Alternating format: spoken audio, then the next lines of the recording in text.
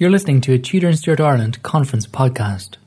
The 6th annual Tudor and Stuart Ireland Interdisciplinary Conference took place at NUI Galway in August 2016.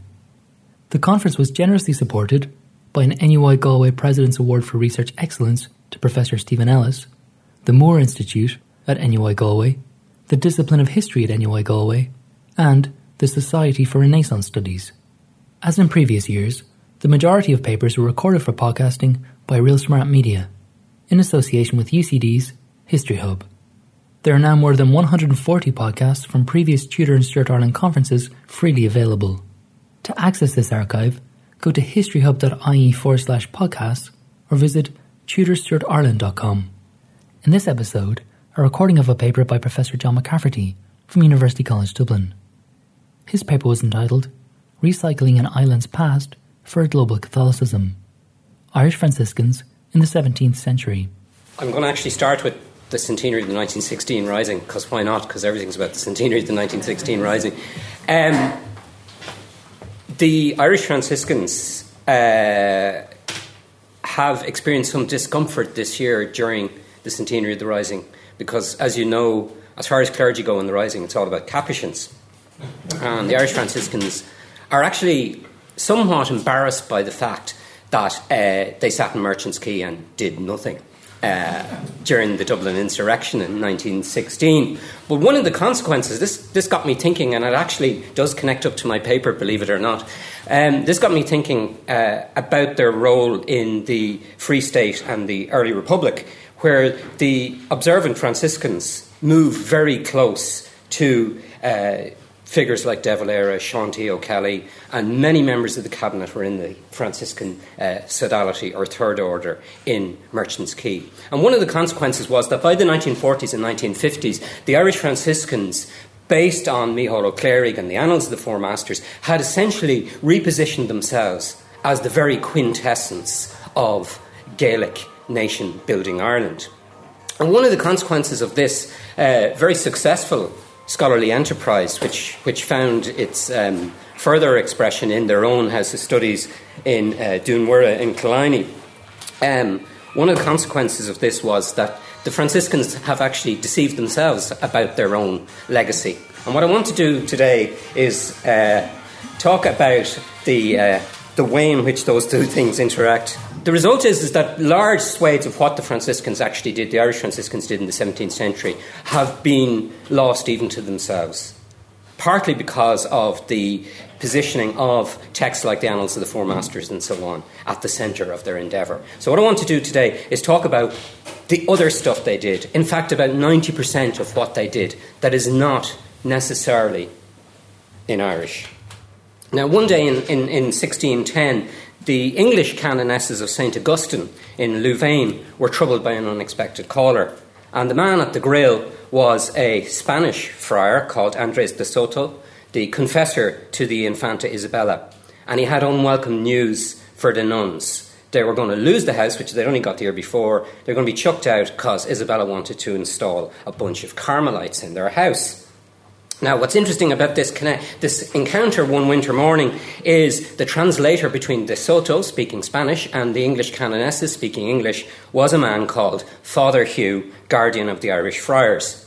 Now, the story had a happy ending for the English ladies because Father Hugh went on to intercede with Isabella, the Archduchess, and they got to keep their house, and they remained on. The nuns knew the Irish Franciscans very well, since the young children of the Ulster Earls, O'Donnell and O'Neill, had been placed in their care by the Irish observants a few years earlier. But Father Hugh is better known to us by his Latin and Gaelic names, Hugo Cavellis and Éad MacAngle. He was born in Downpatrick in 1571, studied law in the Isle of Man, and acted as tutor to the Earl of Tyrone's son at Salamanca, and there he entered the Franciscans in 1603. And his 22-year mendicant career saw him act as chaplain to the Irish Tercio in Flanders. He was professor of theology in Louvain, in Rome, commissary in the French province of Saint-Denis, guardian of St. Anthony's, definitor general of the order, and for a couple of months preceding his death in 1626, Archbishop of Armagh. Now, MacAngle wrote in every register, from Irish language hymns to devotional treatises on confession to editions of John Duns Scotus, and he wrote an important work on the Immaculate Conception of the Blessed Virgin. And all these go together. It is, in its way, a kind of seamless garment. Now, of course, his name, his playing with his own name, MacAngle, of course, links him up to the Seraph of Laverne, who imprinted the stigmata on Francis himself. But his interesting ability to speak English is an indicator of the extent to which both formal and informal plantation in Ulster had affected the native population of the region. MacAngle's pride in his origins, his experience of English rule and settlement, his defence of Scotus doctrine, and his dedication to demotic devotion, along with service to the order, was not unique, but characteristic of a sparkling group of Irish friars on the continent who, in 22 years, founded 3 major colleges in Louvain, Rome, and the College of the Immaculate Conception in Prague. Now, 1 decade after the importuning Isabella, MacAngle dedicated his edition of the Subtle Doctor's commentaries on the sentences to her. And the title page of the book claimed a common nativity for author and editor John Duns Scotus and Hugo Cavellus Dunensis. Now, the fervent faith of the Irish friars in Scotus's Irishness is normally noted and dismissed as a fond imagining of a vain thing. And it was an imagining. It wasn't Irish, to my great regret. But it was neither doting nor dreamy. It was a patriotic paratheology with serious intent. Making Scotus Irish released energies which bonded landscape to learning, the past to the present, and the island to the world. MacAngle's 1620 construction of his subject as an Ulsterman is a tight weave of etymology and imagery, and it goes like this. Dún, down, is a district of Lacal, which he translates as Cantredus Luminis, or district of light. And from this base, St. Patrick brought the light of the gospel to the entire island. 17th century puns are not funny, and they're heavy-handed. And then a further Franciscan Bishop of Down brought the light of martyrdom, Cornelius O'Devany, in 1613 to the same area. And St. Malachy, yet another Bishop of Down, reformed the Irish Church in the 11th century. And, of course, at Down, Patrick Bridget and Columcille, the 3 national patrons, are buried in the same soil. It is now, and it has always been, the fixed tradition of learned and unlearned people, he says, that Duns Scotus is from Down. So Patrick's place, the place of patrons, place of light, the nurse of saintly reformers and blessed martyrs, is also the fons et origo of John Duns Scotus, Doctor Ordinis Seraphicis. Scotus's Irishness is no pleasant crotchet. The genius loci of Down inserts him into a lineage beginning with the 5th century apostle, whose latest flowering was a friar who'd only been executed a few years earlier by the heretical authorities. Now, in 1639, the Isidore's edition was published in Lyon of the Scotus's Opera Omnia by the Patres Hibernis Collegi Romani Sancti Isidori.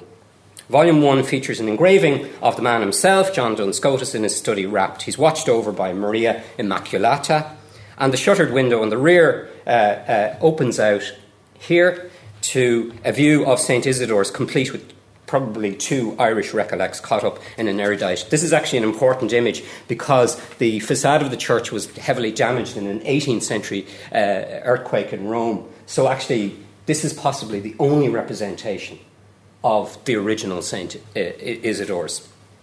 Now, this was a deluxe and costly edition, but there was an immense appetite for the edition. Within 2 years, it was unobtainable, and more than 120 folio works alone were written about this 1639 edition.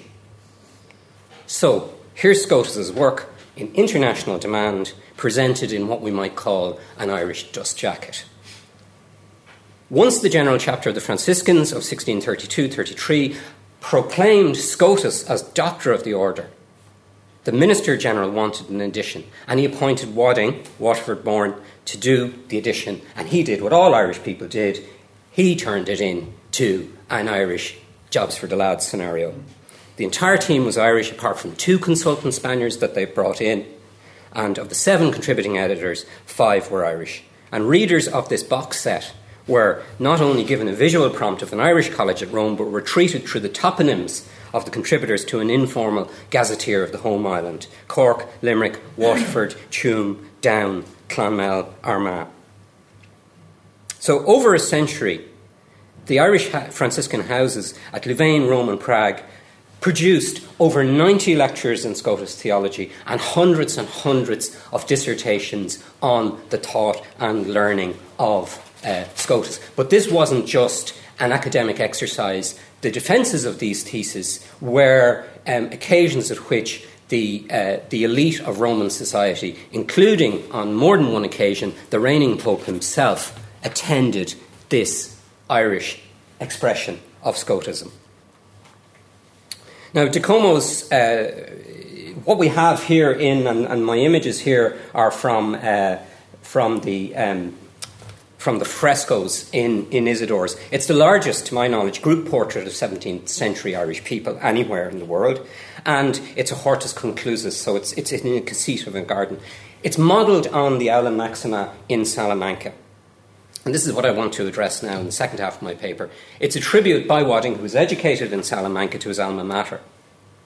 But what's really interesting about this Irish infatuation with Scotus is they have an older medieval tradition that Scotus is Irish, but they know nothing about Scotus. They learn Scotus when they go to Spain.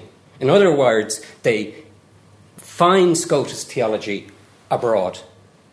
Even Maurice O'Fihely, the most famous 15th century exponent of Scotism, an Irish native, is a Scotus in northern Italy. So the legend that Scotus is Irish is there, but the actual practice of Scotus theology, which you have to remember, is actually the dominant form of 17th century scholastic theology, more important than Thomism in this period, is what they acquire and instantly colonise and instantly hibernicize. Wadding says, I have frequented the three noblest universities of Spain, Coimbra, Salamanca and Alcala. In each I found chairs of Scotism and masters teaching Scotus doctrine. So, just as exiled Gaelic aristocrats happily drew on the legendary history to present themselves as the northern Spaniards, the sons of Meal, the Irish Franciscans give themselves a parallel origin legend by claiming that the Irish province was not founded through England, as it was, but it had been founded directly by companions of St. Francis from Galicia. So direct sailings from Galicia made both Ireland's nobles and made Ireland's friars. And that connection is important. Now, what we see then is added to this is another strand of the project, and the other strand of the project, and I won't bore you with all the details, it's a whole other paper and so on, is that the Irish Friars then expand out their activities. Wadding produces the definitive edition of Francis's own writings, which remain the go-to edition of Francis's writings till the 19th century. And Wadding and his nephew, Francis Harold, and then several generations of friars later, all Irish, become the historiographer generals of the order. So what we have is a very self-conscious set of, the Irish friars colonise the dominant theology of the order, they colonise the very history of the order, and they colonise the founder. And they become the scholarly editors of all of these things. Now, I suppose the thing that's always eluded us and eluded me for a long time is, how does this fit with what they did back in the Irish mission? So this seems all super duper international. They'd probably be on an ERC research grant if they were alive today. All very wonderful, function in the European stage and all the rest. How does it actually fit back to what's happening? And this is what I want to posit, is the connection between the two in the 7-point-something minutes I have left. Now, one thing that everybody from the 12th century onwards knew about Ireland was it had a physical entrance to purgatory. Loch Derg, Patrick's Purgatory, it's a big subject, I've written about it elsewhere, but there are aspects of the Franciscan role in its rebirth as a place of mass pilgrimage that are worth touching on. Defiantly large pilgrimages centred on purgatory took place deep in the zone of a supposedly Protestantising plantation. And the friars, as traditional deathbed specialists, were ideally suited to take over the purgatory and revamp it. MacAngle had to say this about Patrick, to whom the purgatory had been granted in his Scáthán. Many marks of his ceaseless praying there are, and signs of his ascetic piety, and traces of his reparation at Lough Derg, at Down, at Cruach, at Saul, at Stroul, and in many other places which would be too long to list here. So even though this northern province is disfigured by plantation, Scotus springs from a holy landscape, cleansed and sanctified by Patrick, itself a giant relic of contact. That's, I'll come to that in a minute. It's one of the weirder outcroppings of Scotus theology. MacAngle discussed Patrick and his successor saints in the third section of the Scáthán, which is on Lorgníomh, or satisfaction. Satisfactio operis is the means by which purgatory is avoided after sacramental absolution has been granted. So MacAngle is writing the necessity and efficacy of works, central Catholic concern, of course, into a sacralised landscape. So works, saints, purgatory, all worked into and were part of the soil that made the whole island a confessional battleground. And this aligns, of course, with propaganda's view that Ireland was a key stage on which the eventual Catholic reconquest would take place.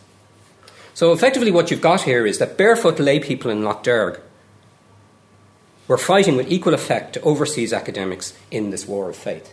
Essentially, what we have is that the friars, and several of these guys, of course, are in Isidore's at one stage, and then they're working in Lough Derg at another stage. They're linking their central intellectual concern, their attempt to put Irishness and Scotus on a world stage, with what actually happens in Lough Derg with the pilgrimages. And in a nice touch, and in a typical Franciscan touch, Lough Derg was also a key place for fundraising for the Irish colleges on the continent, but that's, again, a whole other story. Now, I could also talk about, and again I won't, is the way in which the hagiographical project of the friars feeds into this, but I think you can get a sense of what's going on here.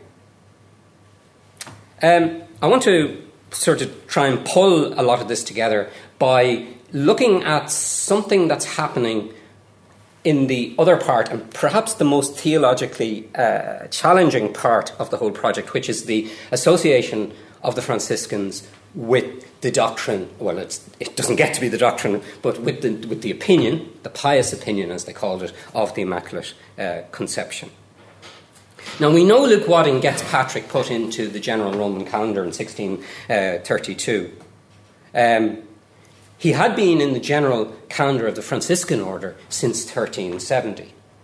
And what we see is the Franciscans now adopting Scotus as their doctor, clearly in a push to put this allegedly Irish man, to get him to be a doctor of the Church. Donatus Mooney says, an Irish scholar would conclude that Scotus was a native of Ireland from the peculiar phrasing, I've put this in for Dovey, a peculiar phrasing of his Latin, which abounds in Irish idioms, as well as from his style, at once concise and comprehensive, which is also characteristic of that language. When another would say Peter and Paul, Socrates and Plato, he would say St. Patrick and St. Francis, as if these were his two patrons. Now, the Galician origin for the Irish province, which Mooney posited, worked very well since it eliminated, as I said, the historical chain of foundation via England. Yet England still loomed large in the thinking of the friars as they tried to make sense of their experiences in the 70 years following dissolution. The friars ended up by maintaining that Ireland was also insula Franciscanorum. The friars flourished from the moment that they set foot on the shores of Ireland. They attracted more of the devotion of people than any other order, so they claimed. They had more convents, more bishops, and more refusers of high office than any of the other regulars. They held first, and in a certain sense, only place in the affections of the nobility. As for Queen Elizabeth, the Franciscan order passed through that storm almost unscathed, they argue. And Donatus Mooney hints that they're steadily outpacing everybody else in the martyrdom stakes. The friars' fate and the fate of Ireland's nobility are knotted together in a complex set of arguments, which also links up, you have to trust me on this, also links up to the idea of Scotus's origins in County Down. Franciscans then are the Irish religious, are members of an order which, as Luke Wadding put it, stands or falls on its fidelity or infidelity to Scotus, the doctor from Downpatrick. The sense of unity between cradle country and adult life in the order didn't trap the Irish friars into an endless loop. The final, and I suppose the most ambitious part of the project, and the part that probably didn't work out very well, is summed up by Wadding at the end of his giant History of the Order, 16-volume work. I have now followed on paper the footsteps of my fellow religious who traversed nearly every country in Europe. I found that they filled the earth with the seed of sound doctrine. I then crossed the seas and after them to India, to the Orient and the new countries to the West. There also I have traced the good work they accomplished.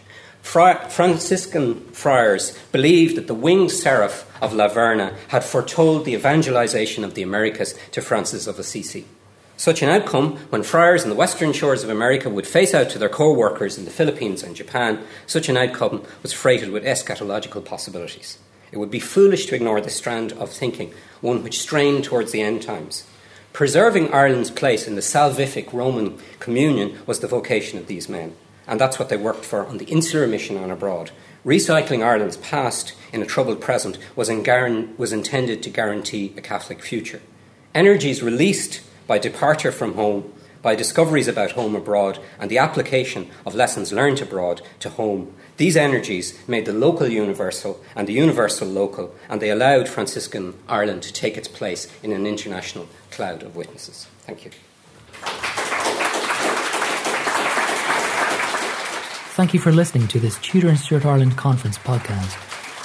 If you would like to access the archive of more than 140 podcasts from previous Tudor and Stuart Ireland conferences, please go to historyhub.ie/podcasts. All podcasts are freely available on iTunes and on SoundCloud. For more information on the annual Tudor and Stuart Ireland Interdisciplinary Conference, visit the conference website at tudorstuartireland.com.